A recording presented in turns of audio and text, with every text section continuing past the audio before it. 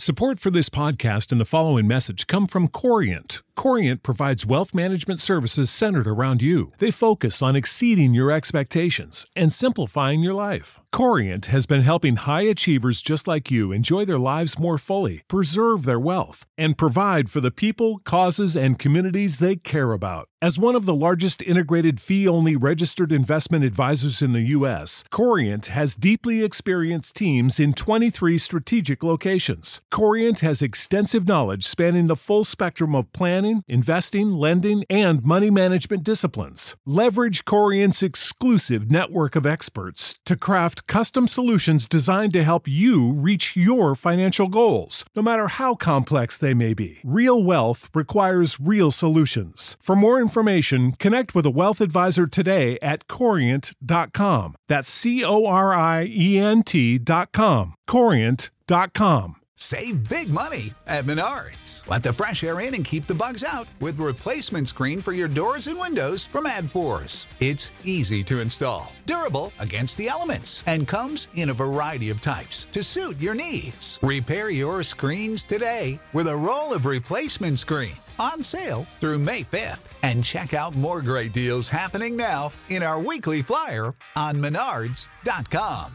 Save big money at Menards.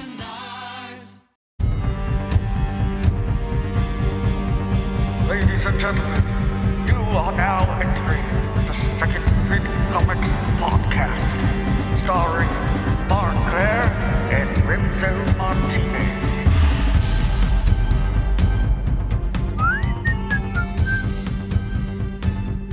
Oh, it's that time of year again when love is in the air, or at least corporate greeting cards are in the air. It is almost Valentine's Day, my friends, and we here at Second Print Comics Podcast, we like to stay topical, we like to stay with the times, so we decided to bring you a little Valentine's Day themed episode, and to do that, of course, it's not just going to be me here, the miraculous, marvelous Mark Claire. I also have my podcasting Valentine, I guess, this week, Remzo Martinez, who has, in fact, survived the COVID, is almost fully recovered. Remzo, how you doing? How you feeling? I hear you've been cheating on me with Dan Smots, and I am not okay with that shit. But it's funny, so I'll allow it to keep going. There's some other podcasters out there that sometimes I will, hop in the recording with, pop into the Zoom meeting with, have a little chat. It doesn't mean anything. It's not. See, that's what people say when it does. Well, maybe it means something. Remzo is referring to actually the WandaVision recaps that I have been doing exclusively for our Patreon supporters, patreon.com/secondprintpod. I do those along with our friend Dan Smots of a little podcast called The System Is Down, where he talks about anything and everything. He's not even paying me for this plug, but here I am anyway. Conspiracies, religion, politics. It's a really great show. I think you guys will enjoy it. So check out The System Is Down. And check out our Patreon, because that is where we do all sorts of exclusive bonus content. I think you've been on such a good hot streak, Remzo, but you finally did miss a Remzo rant this week. I think we're going to be forgiving, considering you were, bedded up with the couve. I am not happy with China. I have intentionally been going through everything in my house, determining what products and stuff will I no longer buy. And this has nothing to do with, the Chinese people, but has everything to do with the fact that, man, COVID sucks. And not to get into a Rona train or anything, but like, if you think you're sick, like, go get tested, because I think I explained it last week, but I caught COVID, and like immediately I caught pneumonia, and I've never had pneumonia in my life. And I've been, I think, COVID free for about 5 days now, give or take.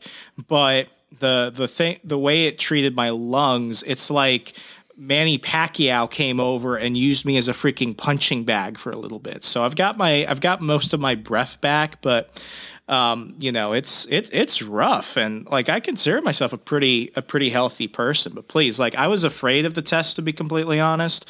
It took literally 5 minutes. It wasn't that uncomfortable, and I got my results within 10. So was it the one where they shove it way up your nose? No, they did that to my girlfriend, though. Oh. Because here's the weird thing. She tested, and she'd been with me the entire time, which is why I was in Maryland, where she lives. She tested positive, but she didn't during the rapid test, but she didn't have symptoms. So what they did was they gave her the longer test. It takes a couple of days, and she tested negative with that. So it was really weird. But did she ever get sick? No. And she was with you this whole time? Yeah. Wow. She also got the first vaccine from Johnson & Johnson about a week before I came. So the whole thing is just weird. And I mean, just go get tested, folks, because it might be COVID. The flu symptoms were not that terrible, but the fact that I was dealing with that and then the pneumonia stuff, it's not fun. It's no bueno. So go get tested.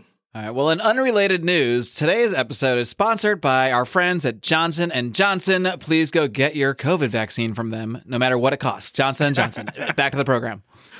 But yeah, no, Valentine's Day. I always remember growing up, Marvel used to be really good about this. Then DC picked it up, and then they stopped doing Valentine's Day specials for certain characters and one-shots and stuff like that. The Valentine's episodes, now I'm getting infected by Markisms. The Valentine's Day issues, the specials, those types of comics, those always used to be really the funniest. They always had a kind of a comedic turn of them. But what's funny about comics is that they often get the reputation of being just soap operas that you pay for, which I do get to a certain degree.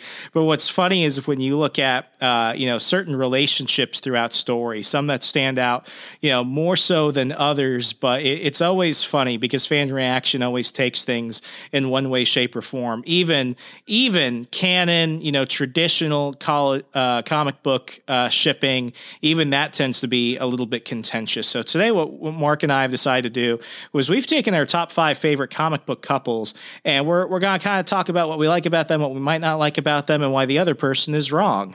So that's about it. Well, I'm ready. This is actually a tough one for me because, We'll figure it out as we go. Let's put it that way. I think we've both assembled sort of a top 5 list. So I don't know. Do we want to kind of go in a reverse order to get to each of our number ones and then kind of debate along the way? Obviously, as you guys can see, we don't produce the short beforehand. We have our production meetings live on the air. So yeah, one of us might be dying. The other one is just trying to make do. But yeah, I think we're good. So we'll start from 5 and we'll work our way down to our number 1 comic book ship, as the kids call it. All right, that's fair. And I'm sure there will be some controversy along the way. This, I believe, was somewhat of my brainchild. So maybe I'll start. I'll start with my number 5. My number 5, I'm going to start a little bit outside the box. This is not a comic that everybody out there has necessarily read, but you're going to get introduced to it a little bit. We're going to get introduced to it sometime on the show for sure. I know Remso and I are both fans of it, so I'm sure we're going to be diving into it at some point.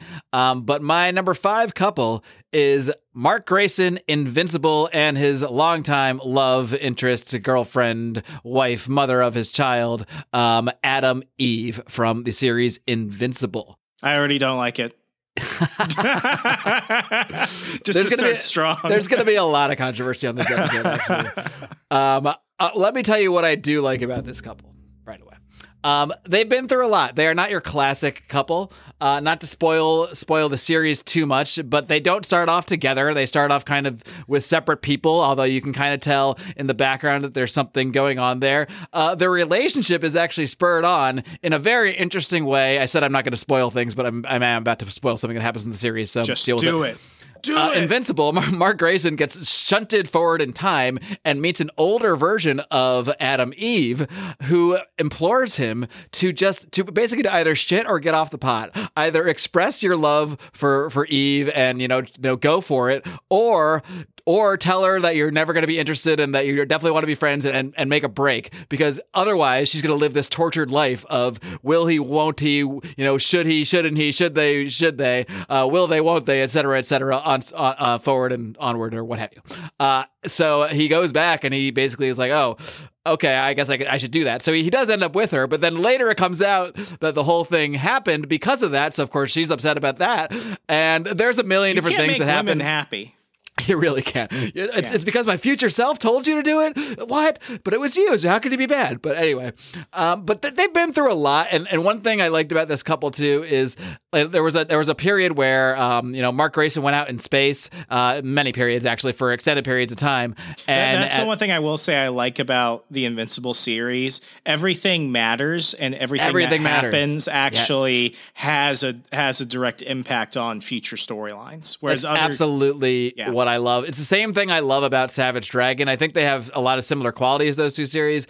Everything freaking matters, even things you think don't matter. Throwaway fight scenes from one issue, come back 40 issues later and completely tie in.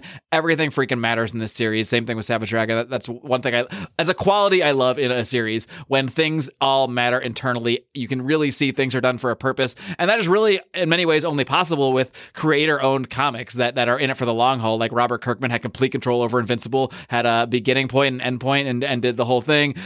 Same thing with Eric Larson on Savage Dragon. You could never really have that kind of internal consistency in a Marvel or DC book when they're changing writers, changing creators, editors, etc. Yeah, I mean, that's why I feel like certain series I just can't go back to, because I feel like the best of hits, so to speak, seem to be where the character storylines really end. Like I was reading Dan Slott's Spider-Man during the Brand New Day period and stuff, and it was like around 2013, 2014, I just kind of stopped because it got to the point where it's like, how much more Peter Parker can we get out of these stories? Because it's not like I stopped loving the character. I still really love Spider-Man. He'll still probably always be my favorite hero. But I feel like with the current stories and stuff, it's like, really, what more are you going to offer me? What different stuff are you going to offer me? And the same goes for Captain America. That's why, like last year, I talked so much about Brian Michael Bendis' Superman run, because for the first time in years, I felt like Superman, one of my favorite heroes, actually felt fresh and unique and different for once. And that's what brought me back to Action Comics, which is why with Bendis leaving, going to Justice League in a few months, I've stopped collecting Superman, because it's just like all the writers are just going to revert to what they're traditionally accustomed to. No growth, no change. It's just going to be the same consistent formula. There's really no impact despite all the crazy things going on in the DC universe. So, yeah. I have not given much of my opinion on Brian Michael Bendis, even though he's come up a few times, so I will use this time to do that. Brian Michael Bendis is one of the most confusing writers to me, to be honest, because I have read some of his work that I think is phenomenal, like completely blows me away, such as Secret War, one of the first stories we looked at. Whereas I will read other works of his where it just feels hacky, it feels overwordy, it feels pointless, directionless. I'm thinking particularly I got into his, I believe this was him again, that he wrote the Invincible Iron Man run that introduced Riri Williams. I'm pretty sure, yeah, 99% sure that was terrible. Him. But and that was you awful. See, for every Riri Williams he creates, he also creates a Miles Morales. Yeah, exactly. So I don't know I find him wildly inconsistent. So he definitely has, I'm not a comic book writer. He is. I'm not going to fault the man. He's definitely done a lot of good work, but it's kind of the same thing. Maybe actually they should be all in the same category for me in some ways. Cause I kind of almost see him a very different kind of writer than Tom King or than Jonathan Hickman, but the same kind of thing actually is what confounds me about them too. I have fond memories of reading Brian Michael Bendis stories. I don't have fond memories of reading Tom King stories. Really? Vision? I really liked Vision. Vision I was really excited for. I read it on Marvel Unlimited recently, and I was not happy with it. Really? His Mr. Miracle run was really good. See, we're opposites there. I liked Vision, and Mr. Miracle didn't do it for me. So. Mr. Miracle, I felt like his was his peak, and everything else after and before that is just going downhill. Back to Invincible and Adam Eve. Not back yet, because I was finishing a point. Okay, finish your Brian Michael Bendis punch fest. My point of all three of these guys is they're obviously very talented writers and have all three of them have written stories that have truly captivated me. Like I love Jonathan Hickman's Fantastic Four run specifically. Like I said, I did like the very beginning of Tom Runn's Batman run as well as his Vision run. These are excellent writers, and I've seen excellent work from Brian Michael Bendis. But they are also the most frustrating writers because when they produce stuff that I think is just, I think that's what it is. I've seen their greatness in some way, shape, or form. So it's sad and disappointing when I see work from them that I feel like could have almost been from any old hacky writer sometimes. I will say Jonathan Hickman's a little bit of a different category because whatever he's doing at the time, he's definitely trying, man. He's definitely putting it. He tries to build a whole. He tries too hard. He tries too hard. That's what I'll say about Hickman. But anyway, back to Invincible. Yes, back to the relationship between Adam Eve and Mark Grayson. If we're gonna continue the spoil train for Invincible, I might as well say the one thing that bothers me the most about this couple: Eve aborted Mark's child. They've been through a lot, Remzo.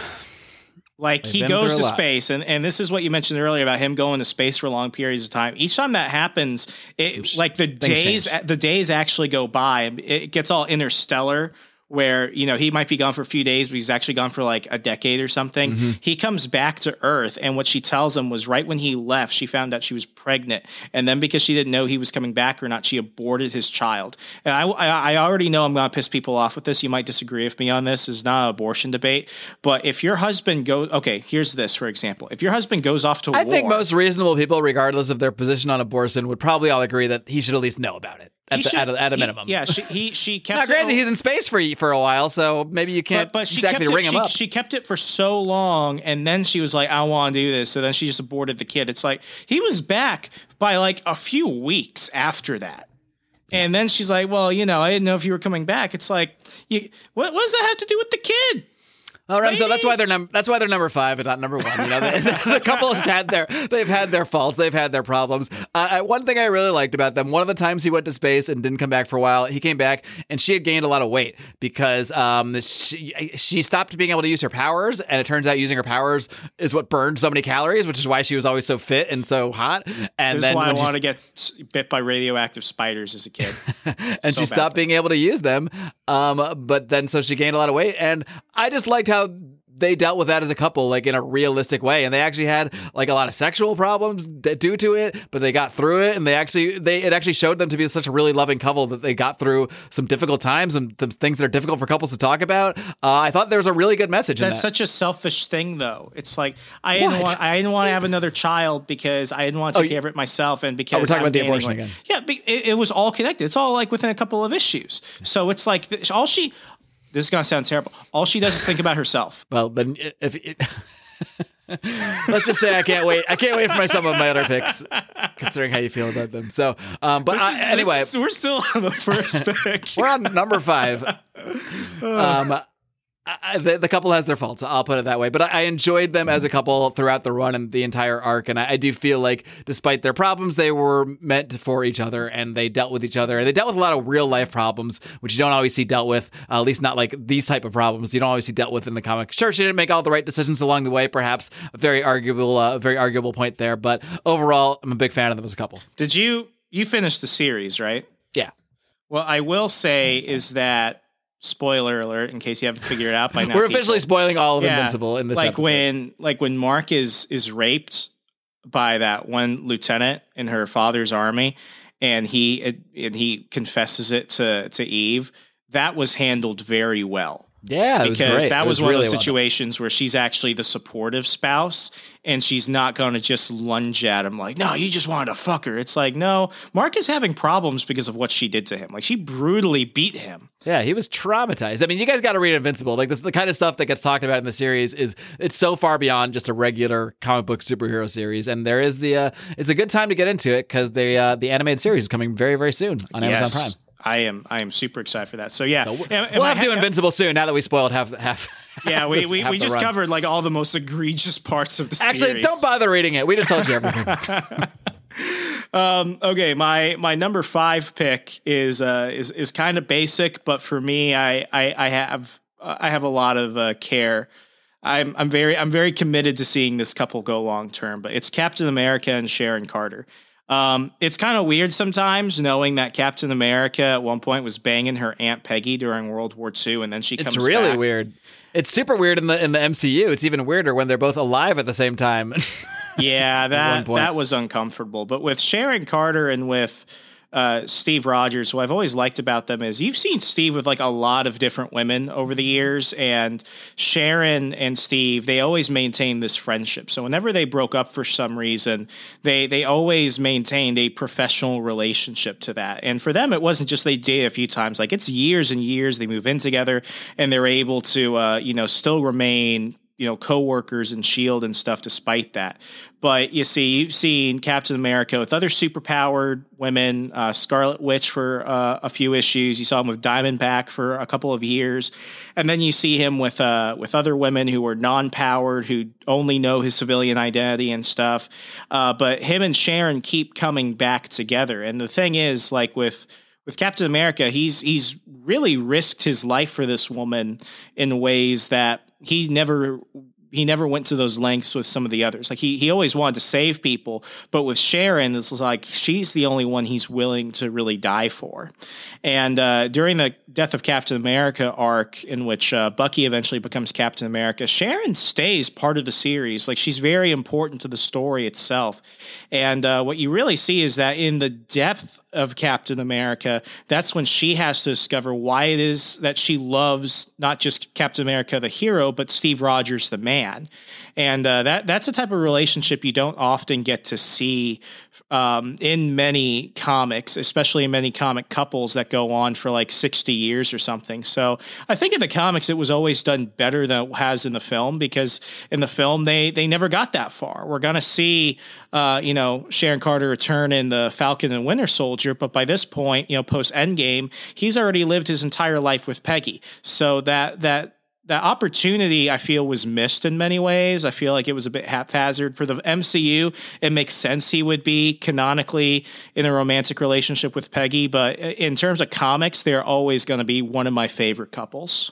Isn't it so weird of the MCU, if you think about the current timeline, theoretically, that they've laid out, is that Steve Rogers is in love with Peggy Carter, gets frozen in ice, gets unthawed, she's still alive, but then kind of gets flirty with his daughter. In the comics, they go a lot further. I think in the movie, they just had like the one big kiss in Civil War, and that was...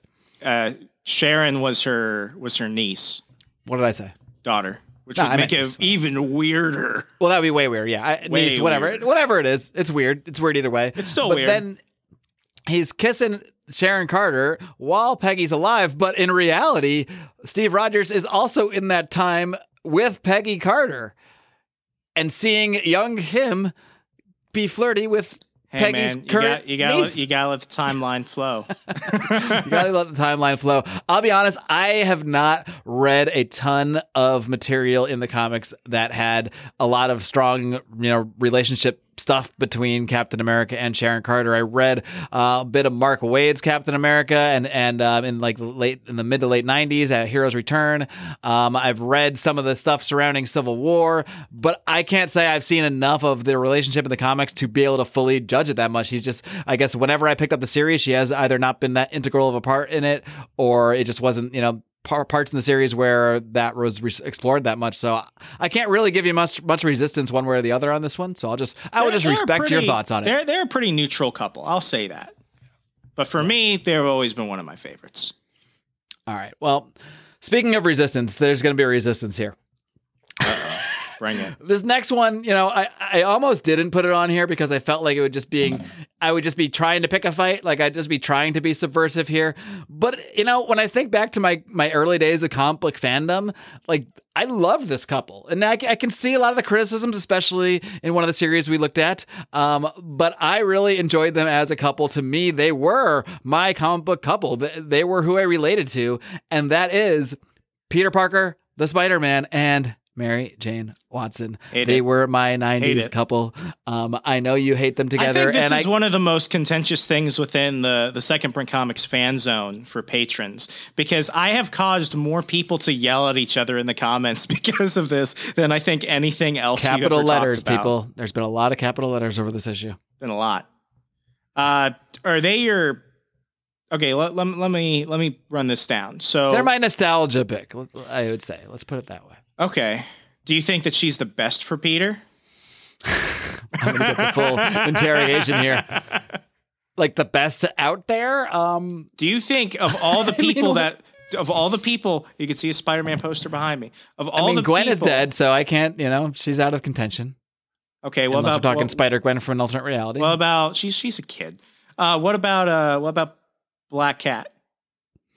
They seem like they'd be decent together. I know you've been pushing for them to be a couple for a long time. I'm a big fan of that. I'm not putting them forward. I even think Carly Cooper from Brand New Day was better than MJ because at least she could keep a job. I don't know. And I she don't know wasn't that story at all. Oh, she was a throwaway girlfriend for a while. Is that the one where Mephisto wiped out the relationship from memory? Brand New Day, yeah. Yeah. Okay. Yeah. Maybe I have been avoiding reading that because I hate the idea that you can wipe out like a decade worth of relationship where not only the characters have to like forget that it happened, but so does everyone they've ever interacted with in every story that they've been in over all these years. It just makes no sense to me. I hate it. I think it's stupid and dumb. So just have them divorce if you don't want them together. Have them break up. Have a real life storyline where it happens. Who did you like more? Did you like Kirsten Dunst as MJ in the Maguire Spider-Man films, or did you like Emma Stone, America's sweetheart, who played Gwen Stacy in the Amazing Spider-Man films? If I have to pick one, I'm taking Emma Stone. But I think that speaks more to the actress than the character necessarily. Okay. Let's see. My problem with MJ is she's just drama. She's drama. You never had but, like even when he was dating a criminal, it was less drama than MJ. Like I always felt like MJ's always on the cusp of leaving Peter, even when they were married. And it has nothing to do with, actual problems. It's like, you'd rather save people with your spider powers than, be home with me. It's like, can you imagine? It's like, do you not know that his uncle was shot and it was basically his fault and you just want him to spend more time with you? Like, how selfish are you? Thousands of people could die. And he's sometimes the only person that could save them. But it's always, who do you love, Peter? Do you love me or do you love Spider-Man? It's like, he doesn't really have a choice in either. I mean, he has a choice in you. He doesn't have a choice in Spider-Man. He will always be Spider-Man. But she's the only one I feel was always... Now, Gwen didn't know. Betty Brant didn't know. A few of the other girlfriends didn't know. But she knows. And she still chooses herself over him.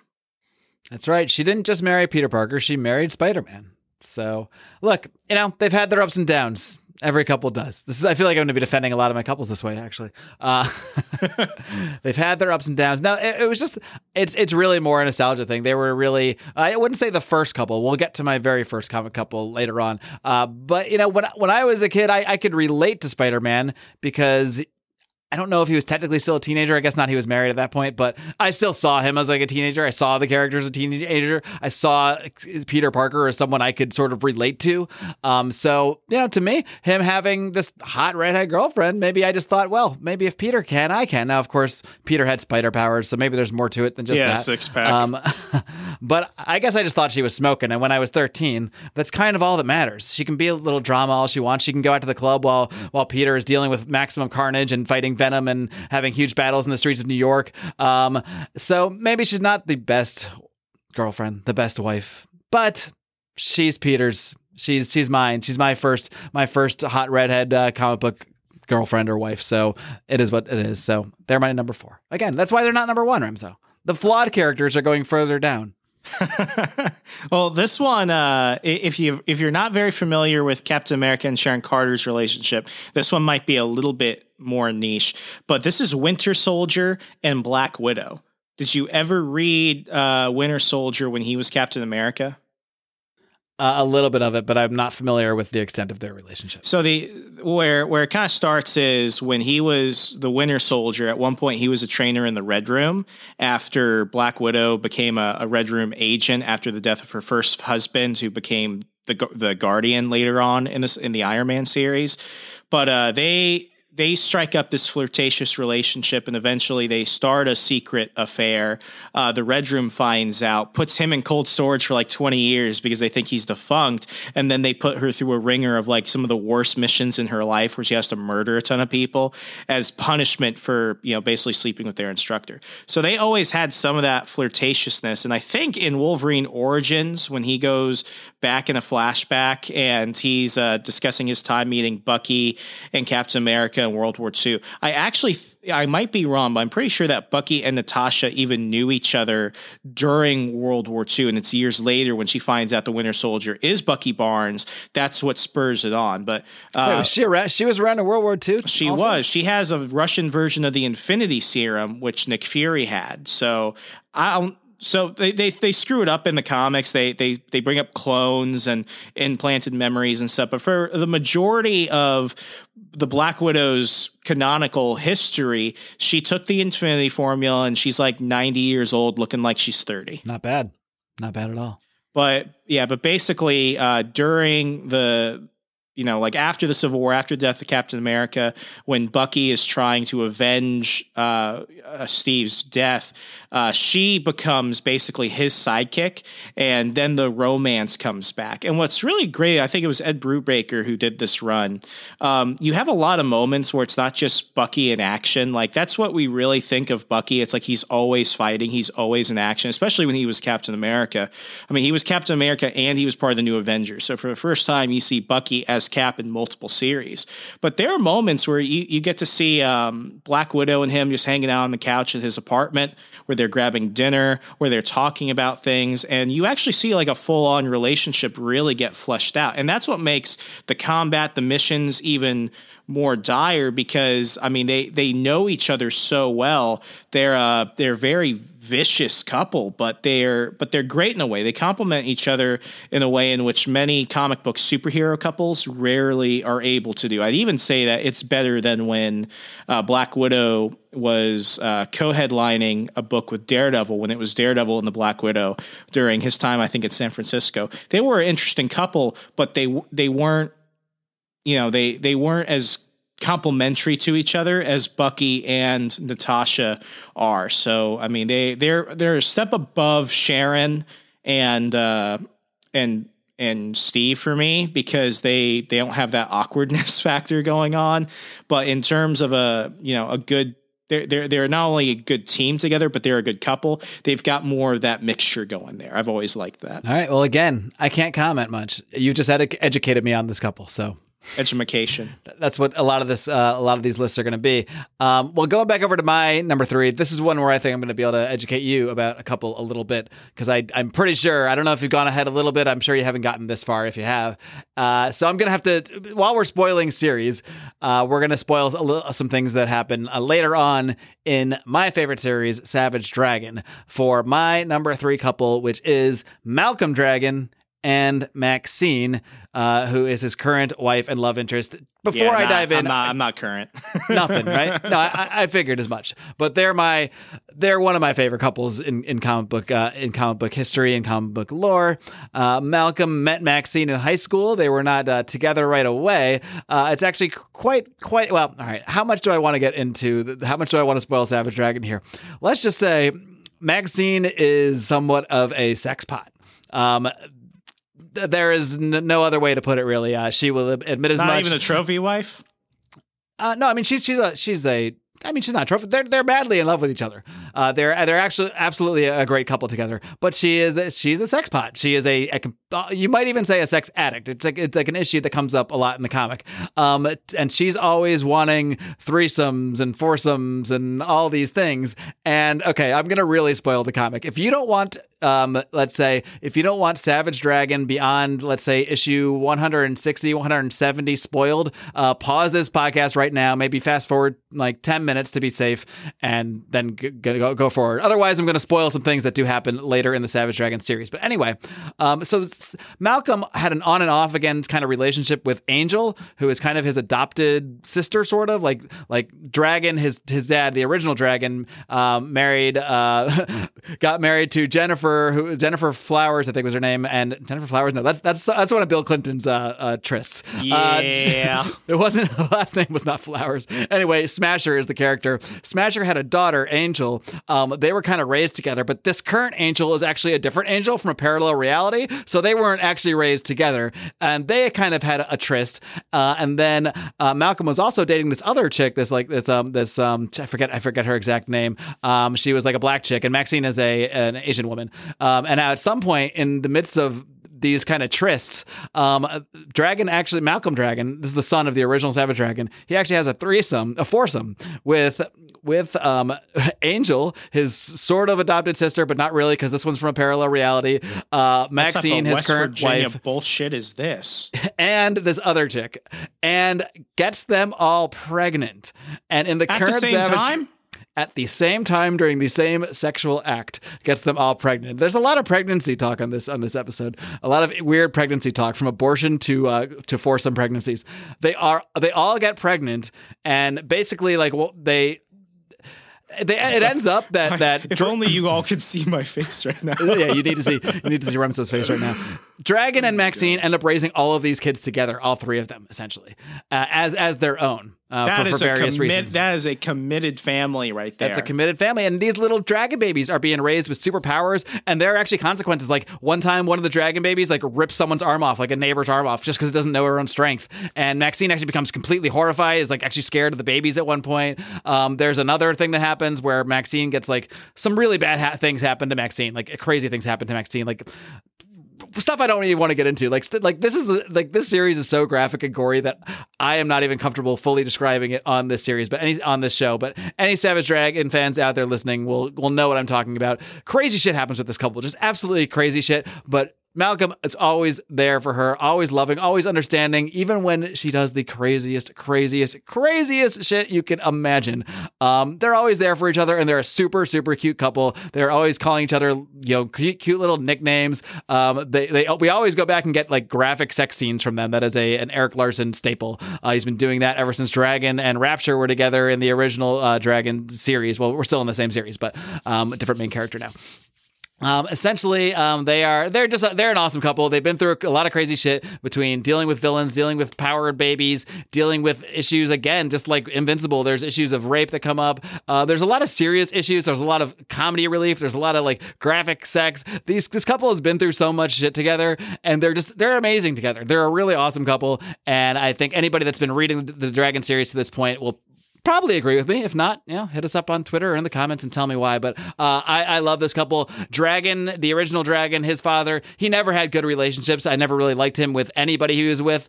But luckily Malcolm has not had the same kind of fate as his father. He's been in a very even though it's been pretty crazy, as stable as a crazy superhero relationship that involves impregnating people during foursomes can be. So that's my number 3 couple, Maxine and Dragon. They're both like the most admirable couple and the freakiest couple. Yeah, pretty much. My God.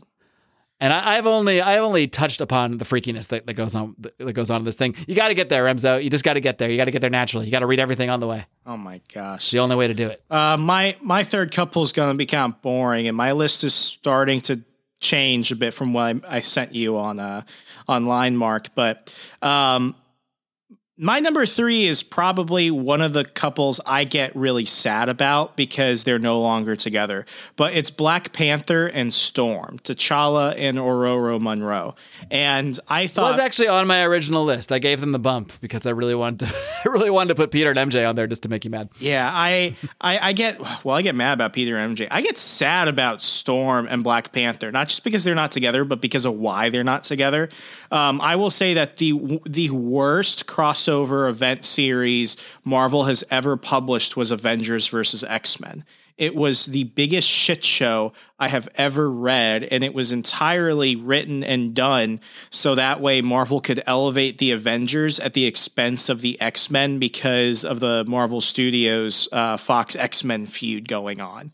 And during that time, what they did was they took this fantastic couple, the King and Queen of Wakanda, who had gotten married right before the Marvel Civil War, and they divorced them because they were going to be on different teams. And the way they do it is absolutely terrible because they make them fight in the middle of Wakanda, and then I think T'Challa just sends a letter to Storm basically saying, yeah, our marriage of like 6 years, which is only a couple years in the comics, is absolved. So, and then they have nothing to do with each other for like 5 years, and immediately, I don't think they're dating right now. I don't think they're dating again, but like at one point, Storm and Wolverine had a thing going on, and then T'Challa's like this prolonged bachelor, and it's just bad. But what I loved about them was that they were genuinely in love, and Marvel did a really good job of really trying to plant those seeds with a few different miniseries like Storm, where it shows that Ororo and T'Challa met each other. This is one of the things I'm really excited about with the Fox acquisition, because now since we can get those characters in the MCU, I'm really hoping, and this is what pisses me off again, because I feel like there's even in fiction and reality, they're not allowed to be together. Now, since Fox has made the dumbass decision of not recasting T'Challa, we will not get to see T'Challa and Storm ever be together. Marvel, yeah, Disney, yeah, or Marvel, whatever. Marvel. Yeah, I'm just pissed about it. We will never get to see that, and that's depriving fans of seeing what I think could probably be the best MCU romance on screen. So you think they should not move on to a new Black Panther just because Chadwick Boseman, they should just recast the actor? I think I think they should recast the character, because it's already a loss that Chadwick Boseman, who I felt was going to be the new patriarch of the MCU. Not only did we lose him as a talent, but now we're losing T'Challa, and we just started really scraping at the amazing Black Panther stories that are out there. And I think it's a bad decision, because you're punishing the fans in a way, because everyone already has this loss of Chadwick Boseman, but now we have the loss of T'Challa. And that is what I think is a terrible decision. When Kevin Feige, I'm wondering how they're gonna handle that too. Are they just gonna have a throwaway line where he dies? I mean, they're continuing with the movie, but now they're doing a TV show, and it's like, listen, everyone thinks that Wakanda in the MCU is cool, but I'm telling you, as somebody that read the comics before Black Panther became a thing, it's not that good to carry on its own. It's just not. Some things just aren't. Some things can be cool, but they're not good enough to carry on their own. We see this with spin-offs and stuff all the time. So to take away the marquee character just because a lot of people are, overly attached to him, like, listen, I get it, man. Listen, I cried when Robin Williams died. I cried when Paul Walker died, and I cried when Chadwick Boseman died. So I'm not saying this is just another fan. Like, here's my question. Should they recast Robin Williams? Should they recast Mrs. Doubtfire for the sequel? They were going to make a sequel, Remzo, and it got canned because Robin Williams. Well, should we have a? Should we have had like Seth Rogen being the new Mrs. Doubtfire? It's a remake, though. I don't care about that. On Ben Stein's show, The World According to Ben Stein, this was one of the first things we ever talked about on his show. And ironically, we were talking about movies we wish were not getting remakes, and Planes, Trains, and Automobiles was one of the ones I brought up. And then somebody went on Google and they found that they're doing a new Planes, Trains, and Automobiles with, I think, Chris Rock and Owen Wilson. It's like, it's not the same. But, it doesn't bother me, because it's not like they're just going to continue on pretending like this didn't happen. Whereas with Black Panther T'Challa, it's like, listen, I get it, but you don't make something better by making it twice as bad of a situation. All right. Well, fair enough. I guess we'll see how it all gets handled. Yeah. So I'm not sure where I stand Black on Panther it. Storm. I think I might be okay with an entirely computer-generated Black Panther movie. So that would be like Peter Cushing and Rogue One, where they just do it for a whole back. movie. We have the technology, just put them to work. How do you genuinely feel about that stuff? I genuinely wouldn't actually want it as a movie. That's a joke, but I don't mind it. Like, it creeps me the hell out, man. Like Luke appearing in Mandalorian was perfect. And how else are you going to do that? There was no other way to do that. He's alive, though. He's alive. Well, yeah, that's true. Oh, you mean about actually using dead people? Yeah. Like what they did with like Rogue One, Leia, that's a 2-second scene. It doesn't matter. Peter Cushing got a credit for a movie he wasn't even alive to be in. I wonder if his family's getting residuals from that, too. They are. They allowed his estate to do that. That's how they were able to do it. Interesting. I suppose if the proper channels have been gone through and whoever the deceased person has passed their sort of, estate onto, who's entitled to make those decisions, if they feel that the character should be used, and then why not? I don't know. Unless there's something explicitly the actor says. Now, maybe actors that are going to die have to put something in their will that says, like, you can't use me in things, or you can use me, or use me in this. But like Tim Allen might say, you can use me, but don't do a Shaggy Dog thing, for example. That might be one thing somebody puts in their will. I don't know. Maybe this is something people are going to start thinking about. Tupac. Would you pay to go see hologram Tupac? Oh, man. Maybe. That's the thing. I was gonna say no, but then I actually pictured like a friend calling me up and saying, "Yo, man, you want to get a hologram Tupac show tonight? I got 2 tickets." Would I say no? I'm not sure. That's the weird part, though, because it's like you want to experience Tupac, but you know that thing is not live. That thing on stage is not Tupac. No, but it's based on Tupac. Oh my gosh. It's okay. Let's move on. You're number 2. Alrighty. Moving on. My number 2. This is where we're going to get a little more mainstream. I've gone a little bit, outside the norm with the first 2 picks. But for my number 2, I'm going to go pretty run of the mill, you might say, but I think they are really, truly one of the best comic book couples, and that is Superman and Lois Lane. You stole mine. Well, why don't we just say that? Is that your next one? Let's dive into it a little bit. I've got a reserve. I've got a reserve, so I could sub a new number 1 in. Well, I still want to know you're legit. You can't just sub in a number 1. You can sub in a 5. You can't sub in a 1. That's not fair. Well, they could bring Tupac back from the dead, so I could sub it in. I think these are your number 2. I had them as my number 1. Well, I was going to say, honestly, it was close for me between my number 2 and number 1. And again, what it always comes down to for me was the nostalgia factor. And I grew up with Superman and Lois. I think that she is like the best, basically like second to a superhero. I think she's the best wife or husband or anything. I mean, she's the most supportive. She's number 1. Yeah. She's number 1. She's most supportive. She's almost most supportive. We'll get there. I got a number 1 still though. It was very close between my number 2 and number 1, and it was the nostalgia factor that pushed my number 1 above my number 2. So let's go to note your number 2, and I don't know how much more we need to dig into Superman and Lois. We can talk about them more in the context of your number 1 though too. Okay, my number 2 and my number 1 being Superman and Lois, which I am super excited for the series to come out on CW on February 23rd. I'm really looking forward to that. It's basically killing the Supergirl series, which should have been canceled seasons ago. But my number 2 are Jessica Jones and Luke Cage, because they're a more recent couple.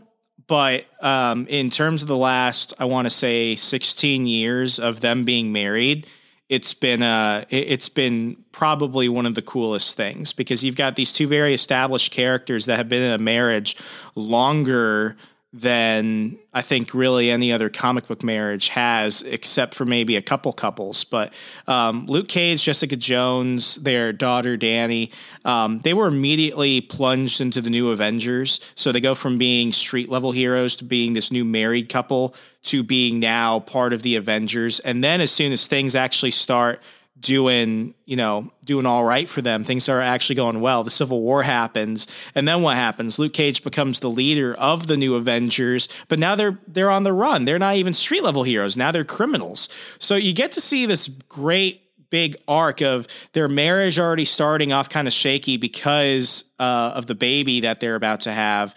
Then they go and they're at like the top level of the MCU, being with, the new Avengers. And then they become criminals, and then they become the top again. And then, they go from fighting just regular people to fighting Doctor Doom, Skrull invasions. And they don't do this as Luke Cage with his wife. They do this as Luke Cage and Jessica Jones. Like, they're a true partnership, and you get to see them at so many different points in their marriage. They beat out most people. I think they're an incredibly underrated comic book couple, but they're probably they were only second for me only because you've seen more of Lois and Superman.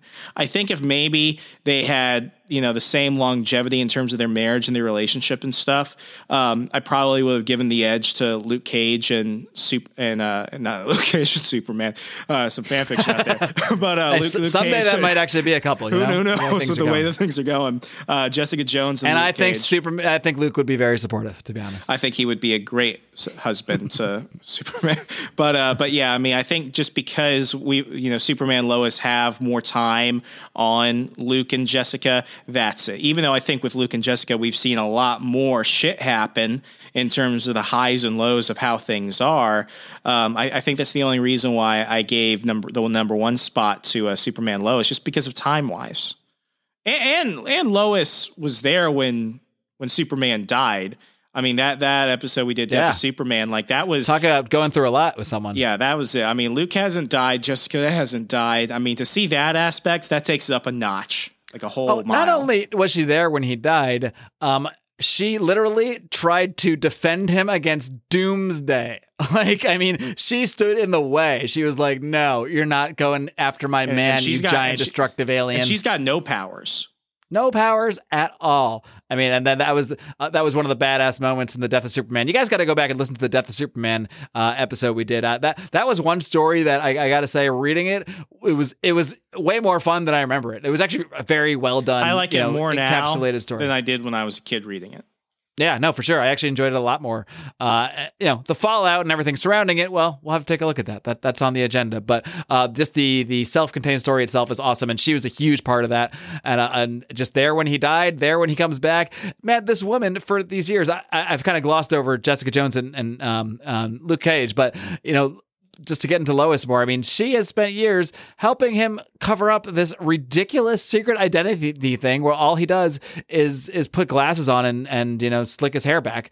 Somehow she has been able to act like these are two separate people as well. Ridiculous enough that Clark does it, but she's also put on the same front. So I think she deserves accolades for that. Now, Jessica Jones is one of those characters that, because of when I kind of dipped out of comics and dipped back in, never that familiar with her. I don't think she was even a character until the early 2000s. Another Bendis creation. Here he is again. Bendis Uatu the Bendis the Watcher. So I never really knew that much about her. The most I know about the Jessica Jones character is from the series Jessica Jones and her tryst with Luke Cage there. So again, this is another issue where I don't have that much of a knowledge of them as a comic book couple per se. But from what I've seen of them, a little bit I saw them in Secret War, they seem like a good couple. They seem happy together. So I won't give you much resistance. What I am going to give you resistance on is the fact that my number one couple wasn't even on your list, didn't even scratch the surface. So this is the one I'm really interested to get into. So let's move on to my number one pick. I'm not sure. I'm curious if you have any guesses. Do you have any idea in your mind? Don't say it out loud. I know who it is. I'll say that. And this is why there is a reason why they're not on my top 5. Yeah, so this might be the most contentious. Again, nostalgia is a big factor for me. As many of you might have heard on the little episode we did over with Jim from Weird Science, I talked about the very first issue of a comic book I read. That issue was Fantastic Four, number 357. So, of course, there is no more nostalgia for me than the Fantastic Four. And there is no better couple to me than Reed and Sue Richards. And I already know where you're going to go with this. I know. She's always getting flirty with Namor. I know. Literally that. Okay, that is literally it. Her and Reed are terrible together. Come on. They're absolutely terrible. There's like a 15-year age difference. All he does is focus on himself, and he doesn't really even begin to love her until they have kids. Which even then, he creates that distance. He doesn't even really care about the kids until they become as smart as he is, and then he begins to take an interest. So you've got this incredibly hot younger woman who's having your kids, and you barely pay attention to her, and then you barely pay attention to them until the kids start talking and making their own shit. And meanwhile, Namor loves her for who she is, and she loves Namor. So it's one of those situations where it's like, this is like a bad, dirty romance novel. It's like, will she go for her husband who has a 401k and a job, or will she go with the king of Atlantis with the little wings on his ankles? Ooh. Yeah, it's one of those situations where it's like, I genuinely think that Namor respects Sue as a person, and I really don't think Reed Richards ever really has. I think he only really appreciates her when she threatens to leave him, and she's filed divorce papers on him twice, and she almost left him a third time during the Civil War. Whereas of Namor, I feel like he respects her for her, whereas Mr. Fantastic only fights for his marriage when he thinks she's gonna leave the team and stuff like that. Look, I will not defend Reed Richards as the greatest husband in the world. But the man does what he has to do. Okay, he's an inventor. He's a scientist. His drive. The reason that the Baxter Building, or maybe it's 4 Freedom Towers now, the reason that they have all of this. By all of this, I mean these crazy powers and this position they have in the universe. They have saved the world multiple times. Yes, it has at times put a strain on their marriage. But hey, they've said there wouldn't be an Earth to have a shitty marriage on if it wasn't for Reed Richards' mind and his inventiveness. It's part of who he is. And at the end of the day, yes, they've had their problems. Sue has always put up with him completely being detached, always being inside of whatever he's got going on in his head, his latest crazy invention that he has to test on the whole gang, and whatever mind contraption he wants to send him into the negative zone 1 week. Yeah, he's not maybe the best husband, but he's who he needs to be. He's who he needs to be. He slut shamed her one time in the 90s. When she cut up her uniform and stuff, and Reed is like, Sue, you're a mother. It's like I did love that uniform. I gotta say, she's a strong, independent woman who don't need no man, but she tolerates Reed. She tolerates is one way to put it. Who she accepts despite his flaws because she loves who he is and knows that he needs to be who he is and knows that she needs her. She needs the strong woman that she is, the woman who can take him and put him into a invisible bubble to pull him aside from it and have a talk with him and give him a little stern talking to and set him on the right track and realize, hey, take a second here. Take a second to think about your family. Snap out of your little invention thing for just a second. And she is what keeps him. They are a yin and yang together. He needs to be able to express his mind and create inventions and do all this crazy shit. And she needs to be that force that sort of pulls him back to some semblance of a family person, whereas she is really the mother. She is the best mother. She's an amazing mother, and she kind of needs him too to keep her somewhat grounded in what they need to be doing in their sort of superhero world, and in the fact that they do need to defend the Earth because they are in this very special position to do so and have been many times over their history. So yes, on the surface you can certainly see a lot of issues, a lot of problems, but they have been together. They have the longevity. They've been together through difficult times. I think that is a trait that maybe runs throughout a lot of my couples, maybe all my couples, you would say. They have been together through the most difficult times, and no matter what those times were, no matter what clashes they had, no matter if there were good times, bad times, foursome pregnancies, being at the club during maximum carnage, whatever it may be, they're always there for each other because a real relationship isn't about everything always being perfect. It's about being your yin and yang. And I think Sue and Reed are a perfect yin and yang for each other. Why do you think Namor and Sue aren't? Because they're not a yin and yang. They're a yang and yang. So you think they're almost, yin and yang. They're almost too similar?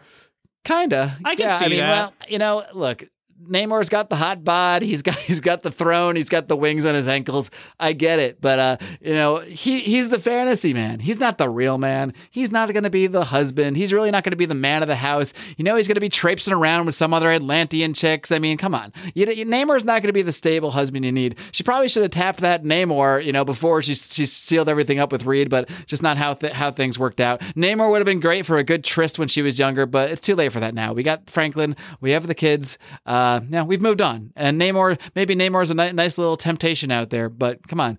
Namor's not going to be the husband, the father, the leader that Sue needs. No, that's Reed Richards. Reed is the man. Have you been reading King in Black by Donny Cates? I have. Okay. Yeah. I don't know what issue it's in. I know it's early, and I think I'm an issue behind. But okay, we're gonna spoil it. When thing goes down with the Venom symbiote god coming down to Earth, causing shit. When shit goes down and the Avengers and the Fantastic Four and everyone are freaking out, who's the one person who Sue calls? She calls Namor. Well, why him though? Because he's got an Atlantean army behind him. Come on, it's about logistics. He cannot do that much. He cannot. He's never actually done that much that you've seen.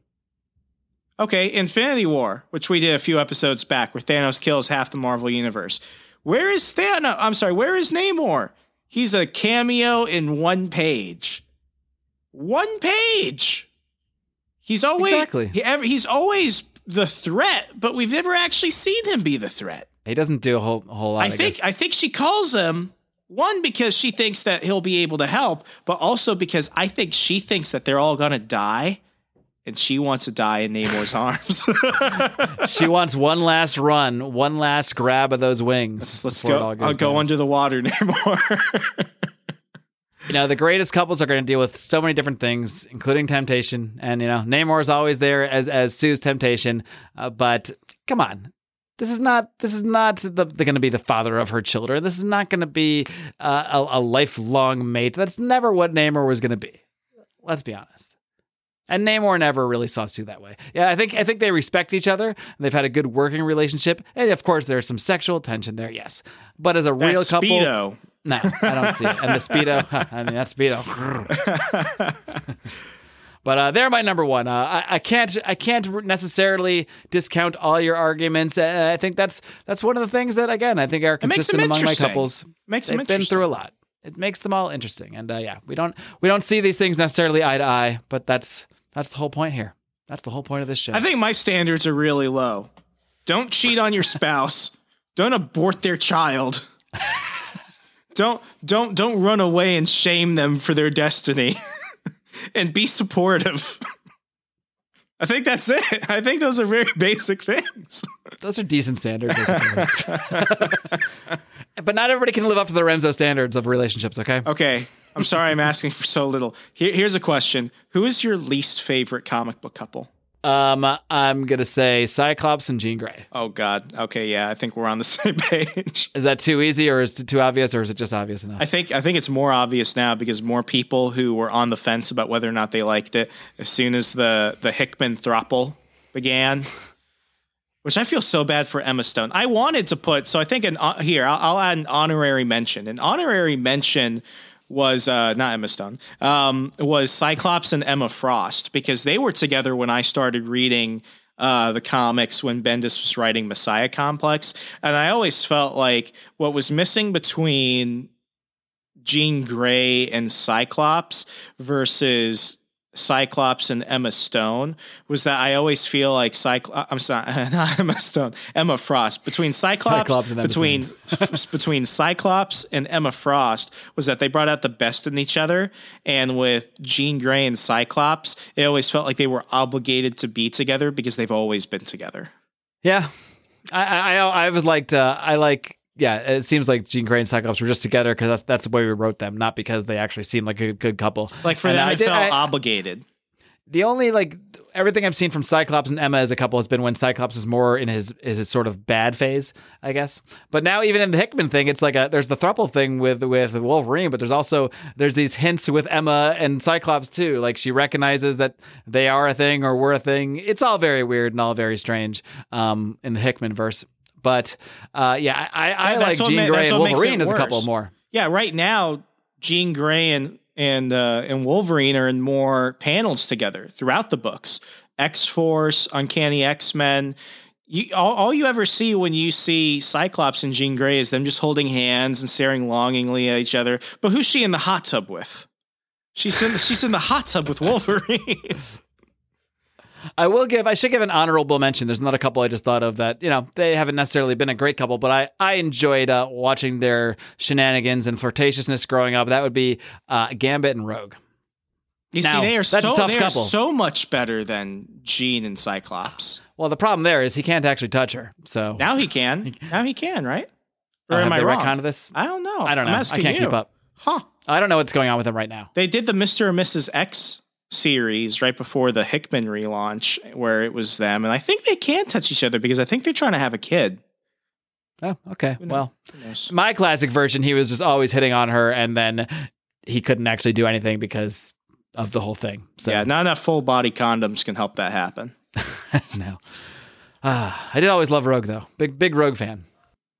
I always felt like her and Iceman in the movies just felt weird. I was never okay with that now. Not at all. She's a hard character to pair up with people.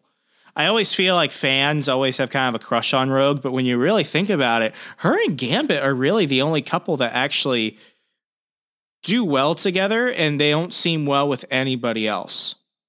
Like with everyone that I kind of mentioned, like originally I was going to have Cable and Storm, even though they've never been like a canon couple. They were basically kind of sort of a couple in the 90s. And then during Liefeld's Major X storyline, which may or may not be canon, her and Cable have a son who is Major X. And then they, when they learn this, when he goes back to the past, they're just like, oh, well, I guess it was going to happen eventually. Almost like they're just okay with it. They just haven't actually had time to sit down and talk about it. But there are a couple where it's like, you could pair him up with different people. Like with Daredevil, I like almost all his love interests. I like Karen Page, Elektra. Elektra's a good one. I even like Typhoid Mary. I thought that would have been something interesting if they furthered that. But like with Gambit and Rogue, I can't really see them with anybody else. Yeah, another honorable mention I had, I guess, was I had Wolverine and Yuriko. Oh, that's His Japanese sad. love interest from back in the day. Oh, that was come on. sad. But that was a real love. That's a real love. Was. I think that's probably his only genuine love. Another honorary mention. Angel and Psylocke. Angel and Psylocke. Angel and Psylocke were a thing. Huh. And When was that? It was in the mid 2000s when they moved to San Francisco. That's why my dark period. Yeah, so like Angel and Psylocke were a thing, and they were even on X-Force together. And the great thing about Psylocke is that she was able to keep Angel from going full Archangel because he has that werewolf power where he can go between being Angel, the good guy, and Archangel, who's gonna cut everyone in half and shit with his wings. That was pretty good. They don't get enough credit though. I think everyone always wants Psylocke to somehow end up with other people. She dated Phantom X for a while, which just felt forced and awkward.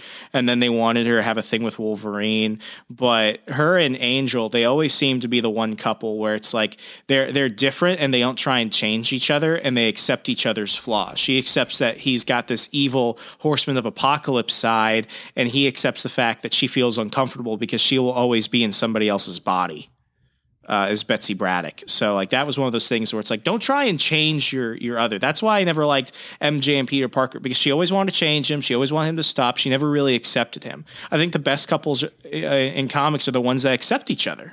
As Sue accepts Reed. She completely for who he tolerates is. him. She tolerates his bullshit because they have kids. I bet you this, when Franklin and Valeria become adults in the comics, Sue and Reed will no longer have a reason to be together.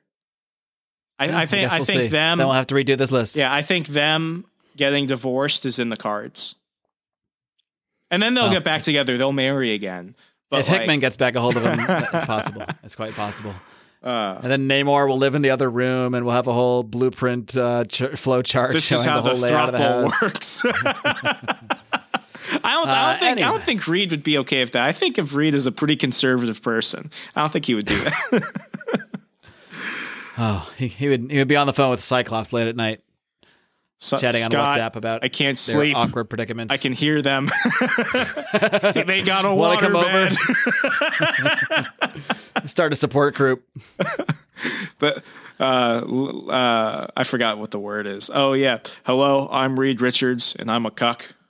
Hello, Reed. I'm Scott. Hi, Reed. I'm Scott. I'm actually okay with it. I'm here for the coffee. I heard there'd be donuts, though. Are there donuts? Okay, before we go, one couple I hope never happens: Professor X and Jean Grey. Oh God, why would that happen? Because they teased that several times. Going way back to X-Men issue 2, and then they brought it up again. In the beginning they were, but they brought it up again in Ultimate X-Men issue 67, right before Professor X dies for a couple issues. So it's one of those things that they keep coming back to at the most uncomfortable times, and it's just something that everyone should just agree should never happen. Well, now that he's CrossFit Professor X, That's what makes me worried. It's like, what if she wants to turn it into a quadruple? Jonathan Hickman, if you're listening, don't do it. Don't do it. I know you're tempted. I know you see a lot of flow charts in this, a lot of flow chart and blueprint potential. But don't do it. The houses are gonna start getting extensions. There's gotta be a line somewhere. And that should be the line. That's all I got. All right. Well, I had fun about looking at these couples, even if we don't necessarily see eye to eye on what a couple should be, on what a great comic book couple should be. But that's okay. That's why we do this show. We have different thoughts, different opinions, and we're here each and every week to do them. Each and every Wednesday, you'll get another. I'd say another. We're headed back to format next week. We're going back into some stories after a couple of weeks of some lighter-hearted material this week, looking at the best comic book couples. Last week, looking at the what ifs. But next week, we're going to be diving right back into our deep dive format. Now that you've had the time. I think you're about 95% recovered, and by next week you'll be completely coob free. We will have Remso rants coming back. We'll have episodes as normal. I will not be coughing and muting as often as you have not seen. But really, I have my other podcast, as you all know, that was hosted twice by my good friend Brian Nichols, and he did a great job, and he did full monologues like what I would typically do a few times a month. But I want to thank Mark for picking up the slack, trying to pull me in when he could watch me mute and cough and choke on blood off camera. So, kudos to Mark on this one, and kudos to all of you. You all make this so worth it. There's one thing I forced myself to do despite everything else when I should be resting and shutting the fuck up. It's all of you at the Second Print Comics fan zone. Our patrons, our listeners are the most important thing ever. If you're listening to this, you're the reason why I'm willing to fight the bat flu stew virus and, come to you and talk about things that we all love to talk about. Indeed. And we'll keep doing it. I will continue to be talking about, again, WandaVision recaps for our patrons. Patreon.com/secondprintpod. You get WandaVision recaps. You get me doing some further dives into books like Savage Dragon. They're going to be diving a bit into Hellboy a bit soon as well. And you get Remso rants. They'll be making their triumphant return now that the couve has been purged. And that's it. Patreon.com/secondprintpod. And if you just want to help us out, but don't want to toss us that $5 or more a month, that's okay. A great way to do that is to leave us a 5-star rating and a great review on Apple Podcasts is the place we'd ask you to, because that helps the most with the algorithms. A lot of podcast apps pull from Apple, so even if you don't think you're listening on off Apple, you might be actually.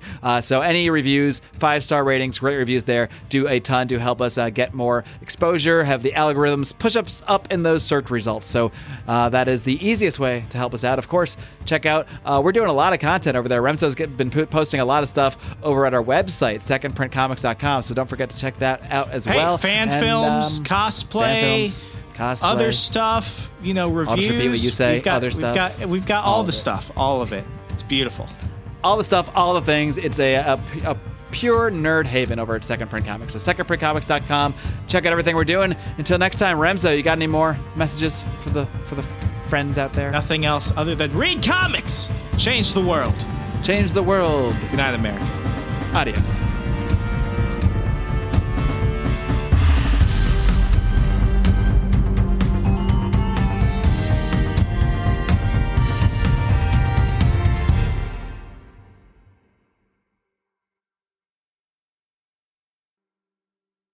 Save big money now on new siding from LP SmartSide at Menards. Update and beautify your home with your choice of 13 timeless colors of pre-finished engineered siding. It's durable and includes a Sherwin-Williams factory finish paint warranty that means no painting for years to come. View our entire selection of siding from LP SmartSide today. And don't forget to check out our flyer on Menards.com for all the great deals happening now. Save big money at Menards. When you need mealtime inspiration, it's worth shopping Kroger, where you'll find over 30,000 mouth-watering choices that excite your inner foodie. And no matter what tasty choice you make, you'll enjoy our everyday low prices, plus extra ways to save, like digital coupons worth over $600 each week. You can also save up to $1 off per gallon at the pump with fuel points. More savings and more inspiring flavors make shopping Kroger worth it every time. Kroger, fresh for everyone. Fuel restrictions apply.